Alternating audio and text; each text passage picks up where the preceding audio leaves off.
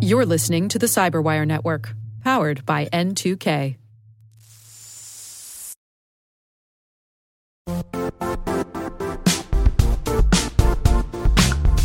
The IT world used to be simpler. You only had to secure and manage environments that you controlled. Then came new technologies and new ways to work. Now, employees, apps, and networks are everywhere. This means poor visibility, security gaps, and added risk. That's why Cloudflare created the first-ever connectivity cloud. Visit cloudflare.com to protect your business everywhere you do business.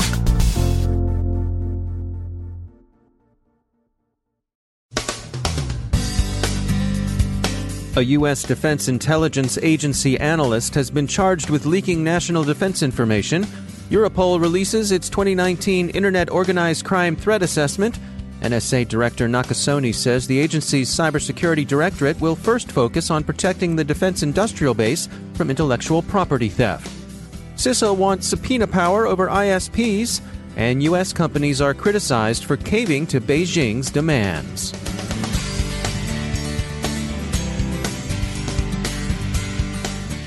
From the Cyberwire studios at Data Tribe, I'm Dave Bittner with your Cyberwire summary for Thursday, October 10th, 2019. A U.S. Defense Intelligence Agency analyst has been charged with 2 counts of willful transmission of national defense information. The government alleges that Henry Fries gave 2 reporters highly classified material. The Washington Post says Mr. Fries was interested in advancing the reporters' careers. One reporter worked for CNBC, the other for MSNBC. The indictment doesn't name them, calling them simply Journalist 1 and Journalist 2, and while we'll follow that proper circumspection, their identities are being fairly widely reported. Journalist 1 is said to have been in a relationship of some sort with Mr. Fries, and is said to have introduced him to Journalist 2, described as more senior. The head of counterintelligence for the FBI's Washington field office, Alan E. Kohler, Jr., told the Washington Post that, quote, Mr. Fries not only provided this information on his own, but the government believes he was taking direction from members of the media, end quote. Those members would have been Journalists 1 and 2. Some of their reporting cited sources with direct knowledge of U.S. intelligence reports and sources who have seen U.S. intelligence reports, which is one way of putting it. The government has said it didn't access the journalists' phones or other devices. How did the feds determine that Mr. Fries was allegedly up to no good? Special Agent Kohler explained to the Post, quote, he was searching for and accessing information that he had no reason to access. He did not need to know the information in the intelligence reports, end quote. 2 aspects of the case are attracting comment. First, it's being compared to the case of Reality Winner, also prosecuted for leaking classified material to journalists. Second, it's drawing observations about the use of honey traps, a long-standing technique in espionage, but perhaps a characterization that's unfair in this incident involving working journalists. Still, maybe Ms. Benatar had it right. Love is a battlefield. Europol's 2019 Internet Organized Crime Threat Assessment is out. Its conclusions are unsurprising but worth mentioning. Ransomware remains the biggest criminal problem, and organized crime continues to defraud e-commerce and financial organizations. While ransomware attacks have decreased in volume, they've increased in targeting and sophistication, leading to greater financial losses. This is largely due to the fact that attackers are increasingly targeting organizations rather than individuals. In addition to ransomware, the report highlights DDoS attacks with extortion as a motive. As gangs become more audacious and sophisticated, Europol wants to enhance its ability to investigate crimes touching the dark web and cryptocurrencies. U.S. NSA Director Nakasone said yesterday that the first priority of NSA's new cybersecurity directorate will be to shore up the defenses of the defense industrial base, with particular attention paid to secure the companies in the DIB from intellectual property theft, Meritalk reports. We hope to learn more about that mission today after we hear from Cybersecurity Director Ann Neuberger. The Department of Homeland Security's Cybersecurity and Infrastructure Security Agency is also interested in securing businesses, and it's pursuing some expansive authorities to do so. CISA is interested in obtaining power to issue subpoenas that would enable it to inspect networks and systems that may have been compromised or that may have been subjected to cyber attack. The proposal, just revealed, is already drawing controversy. Ping Identity recently published research from their CISO Advisory Council titled Securing Customer Identity Data. Rob Reck is Chief Information Security Officer at Ping Identity.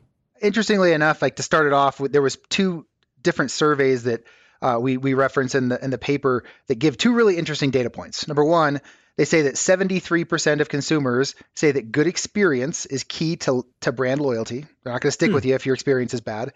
Number two, 70% of consumers, so 73 versus 70% say that they would be more likely to buy from retailers when they assure them that the data is secure. So those two things tell you got to have a good experience and you want to make the data secure. Initially, you might expect that those things are going to have really different outcomes, right? Good experience versus security. We don't necessarily think that that's going to be the case in all the time, though. So as we talk to these different companies, and interestingly, if you look at the paper, we have 4 different companies that we tell a little bit about their story. So Blue Cross Blue Shield of Tennessee, American Red Cross, Allegiant Air, and Power School. And what's interesting is when they talk about customers, it doesn't necessarily mean the same thing. Everyone, I think, when you think of online customers, you're probably thinking about like a retailer, someone who sells knickknacks. But right. for a healthcare organization, that's different. For a volunteer, American Red Cross, it's going to be your volunteers that are your customers, or maybe it's volunteers plus it's also the people who you're helping. If you're at an airline, it's people who are traveling. Power School, it's teachers and students, and all of these have really different use cases. The thing that kind of ties them all together for us is what we realized during this process is the use cases are different, but all of them are where the value for your organization resides. Like this is what your organization exists to do, to serve these customers. And we were so excited to see that this is a way from the CISO that the CISO can go from that back office support functionality to the front lines of offering the highest value stuff. It's kind of a strategy, right? To say, well, we're going to do authentication, but we're not going to just do the highest level of authentication for everything, where we make, do biometrics and make you give us a blood sample. But we want to say, if you're, let's talk about medical, right? If it's someone requesting highly sensitive medical information, we probably do need a high level of assurance that might include multi-factor authentication. But if what they're looking for is like a listing of medical providers in their area, we could probably have a lower level of requirement there, right? Yeah, I mean, it's an interesting thing as I think about my own experience. I think in a way we're conditioned to have so many of these online interactions be in some way frustrating or come up short, that when that doesn't happen, when we have something happen seamlessly without any speed bumps, you walk away with a feeling of delight, like, wow, that actually worked. The fact that you just said that, I love that you said that, because this is a place where security teams, who were so often, the bad guy in the back corner, have a chance now to actually go impact your business in a positive way, right? Let's go into imagine being the CISO who walks into the COO's office or the CEO's office and says, hey, I got a way that we can delight our customers, and we can also make it more secure along the way, right? That's a really powerful conversation that can get us a seat at the table we might not otherwise have had. And so what is the change here? What's different in the way that you're recommending approaching these sort of security elements that you can dial it in that way? Well, so really what the change is, we actually have 5 steps to kind of starting your program here. And it starts off, like any other thing, is really knowing your current state. I say that as we talk to our council members and as we talk to other folks in the industry, it's just really common that folks don't actually know where customer data is, or they don't know, they're not the ones who own it. They just got to security has to step in and say, I want to understand the current state. That's step 1. And it might sound simple, but it's not as easy as it sounds. Step 2 is really assigning ownership for that data. I guarantee you right now, in an organization that hasn't already gone through this maturation process, there's different pools of data that are stored, that are owned by different groups, whether that's marketing, IT, your web development team, maybe product. Those different groups have different purposes for it, and you really want to assign a central ownership to this data so that you can actually apply some standards to it and actually do things in a consistent manner. Once you have that central ownership, we go to step 3, which is let's simplify, right? Let's not have this data in 12 different places. Makes it a whole lot easier for bad guys to get something that's accidentally not secured. Let's find a central place to put it.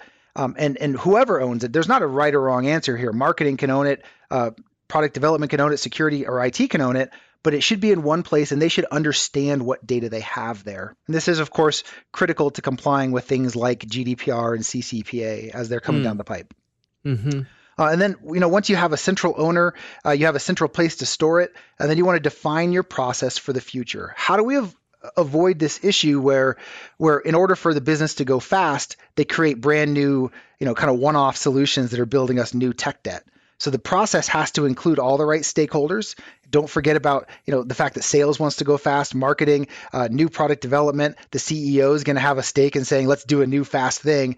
Let's create a process that enables the speed you want, but that can be flexible within that central repository that you have. So everything's there and everything's manageable, right? And then the last element, now we have a process, and then we say, okay, well, how do we get smarter as we're securing individuals out here? Smarter around the authentication we already talked about, where we're applying multi-factor to those high-risk transactions, not to everything else, and smarter to identifying what does risky behavior look like in our organization.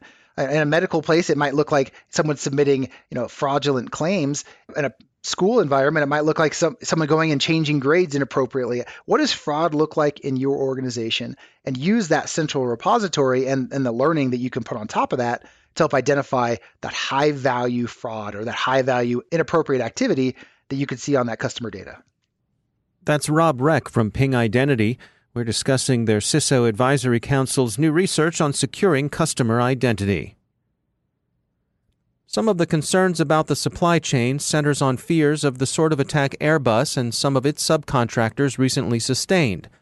But there are other concerns, too, about the software supply chain, especially the prospect of buggy open-source code finding its way into larger projects. A study of code snippets available in Stack Overflow confirms that quality control is a small but real problem. But apparently, developers tend to think the propagation of such vulnerabilities is an acceptable cost when balanced against the benefits of fast coding and project completion. And finally, China is enjoying some public success suppressing expressions of support for Hong Kong protesters in Western corporate circles. Apple has removed a police tracking app used by protesters, Quartz reports, and a bipartisan group of U.S. senators and representatives thinks that the NBA has joined Team Beijing. Cyberscoop says NSA Director Nakasone yesterday accused China of weaponizing information with respect to the Hong Kong protests, and it certainly seems to be the case that the Chinese government is succeeding in getting some of its trading partners to carry water for them. Those who think information operations are necessarily subtle or deniable will find a clear counterexample in the pressure currently being exerted by Beijing.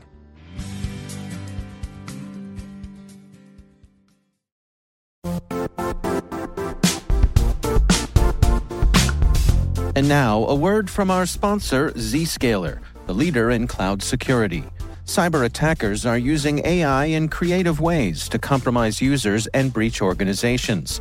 In a security landscape where you must fight AI with AI, the best AI protection comes from having the best data. Zscaler has extended its zero-trust architecture with powerful AI engines that are trained and tuned by 500 trillion daily signals. Learn more about Zscaler Zero Trust Plus AI to prevent ransomware and AI attacks. Experience your world secured. Visit zscaler.com/zerotrustai.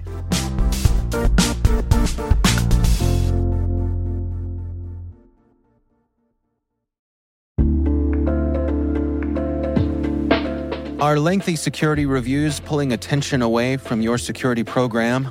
With the largest network of trust centers, Vanta can help you streamline security reviews to win customer trust, save time, and close deals fast. Proactively demonstrate security by showcasing key resources like your SOC 2 or ISO 27001 and provide real-time evidence for passing controls. And when a security questionnaire is required, Vanta takes the first pass for you. Visit vanta.com/cyber to take a self-serve tour. That's vanta.com/cyber.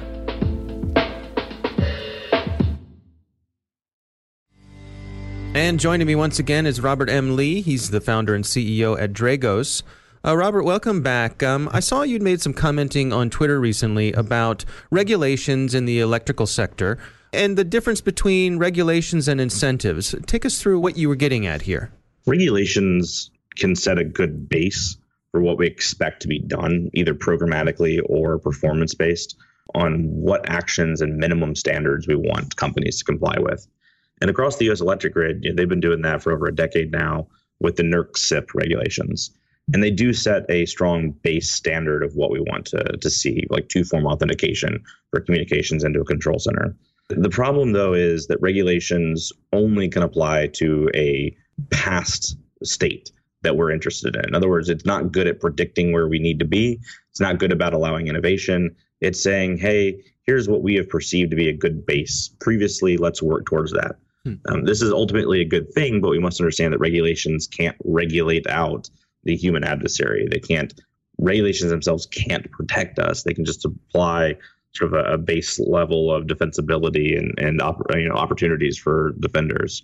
And in that way, I think that some industries could still do with some regulation. I'm not a huge regulation fan, but there are decentralized industries where that might make sense. But in certain industries where it's much more centralized and community driven, and maybe even that we've already had regulations, we need to open it up for incentives instead. In the case of the U.S. electric sector, I testified in front of the Senate that we needed to take a pause for a while. New regulations in the power sector come out every 2 to 4 years. And that creates an extreme pressure of the companies to keep up with regulations instead of focusing on new innovative ways to do security. And it would be beneficial to take a 3 to 4 year period where we stop coming up with new regulations, allow the companies to do anything for security that they deem appropriate for their companies, and then have those lessons learned and extract out best practices from that instead of just trying to focus on regulation. I'm thinking of the political incentives here, that if I'm a politician, it's easier for me to get hit by saying, well, why didn't you regulate these people? Why did you just let them run free and do whatever they wanted to do? That's actually exactly why this still happens. And I've talked to just about everybody in this discussion in terms of like sides of the conversation, from the government to regulators to asset owners. And that's entirely what it comes down to usually. Like we know that the regulations have been good, but nobody wants to be the person that suggests less regulations. The power company doesn't want to say, hey, you know what, we've kind of exhausted this, because then they don't look willing to move the needle. The government doesn't want to say, yeah, let's take a break on this, because if a cyber attack happens, they look like a weak administration on a weak party on taking action for security. The regulator doesn't want to not do regulations, because those regulators are generally political appointees, and they're only there for 3 to 4 years. So the idea of not doing anything for 3 to 4 years looks very bad on them and their party. And this was their opportunity to get involved and try to influence change. It's a tricky subject because, quite frankly, everybody is incentivized to do regulations, whether or not they do anything for anybody. I think they have been beneficial, to be honest. Our power grid today is much better off than what it was a decade ago. But there is a time to say, okay, folks, let's work towards programmatic regulation, or let's work towards incentivizing through tax credits or programs from the government to find new best practices and innovation and security that's going to be cool and exciting and helpful instead of checkbox. Interesting stuff. Robert M. Lee, thanks for joining us.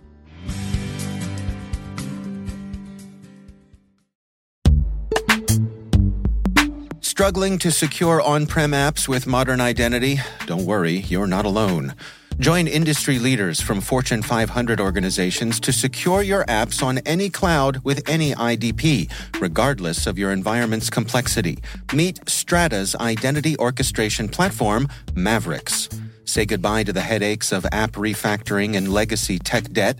With identity orchestration, you can modernize legacy apps to use MFA or passwordless authentication in a few weeks, migrate from one IDP to another, and so much more without changing the app. No matter your IAM use case, Strata extends the value of your current identity investments. And the best part? You can try it for free today. Visit strata.io/cyberwire to share your biggest identity challenge, and they'll hook you up with a complimentary pair of AirPods Pro. Don't miss out. Visit strata.io/cyberwire. That's strata.io/cyberwire.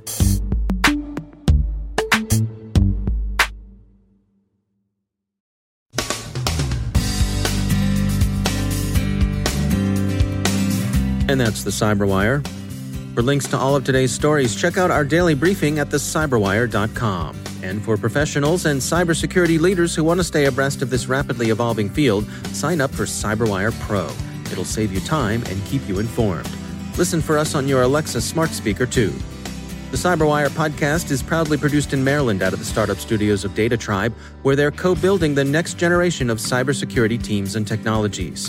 Our amazing Cyberwire team is Elliot Peltzman, Puru Prakash, Stefan Vaziri, Kelsey Bond, Tim Nodar, Joe Kerrigan, Carol Terrio, Ben Yellen, Nick Valecki, Gina Johnson, Bennett Moe, Chris Russell, John Petrick, Jennifer Iben, Rick Howard, Peter Kilpie, and I'm Dave Bittner. Thanks for listening. We'll see you back here tomorrow.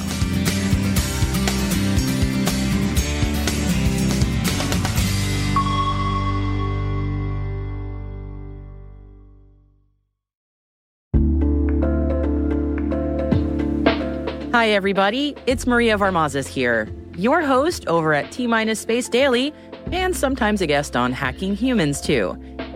We here at N2K Cyberwire work hard to bring you concise, intelligence-driven news and commentary, and we'd like to know how we're doing. Please take a few minutes to complete our audience survey and share your feedback to help us continue to grow and meet your needs. Visit cyberwire.com/survey. That's cyberwire.com/survey to get started. Thanks so much for your input as we reach for the stars. It means the universe to us.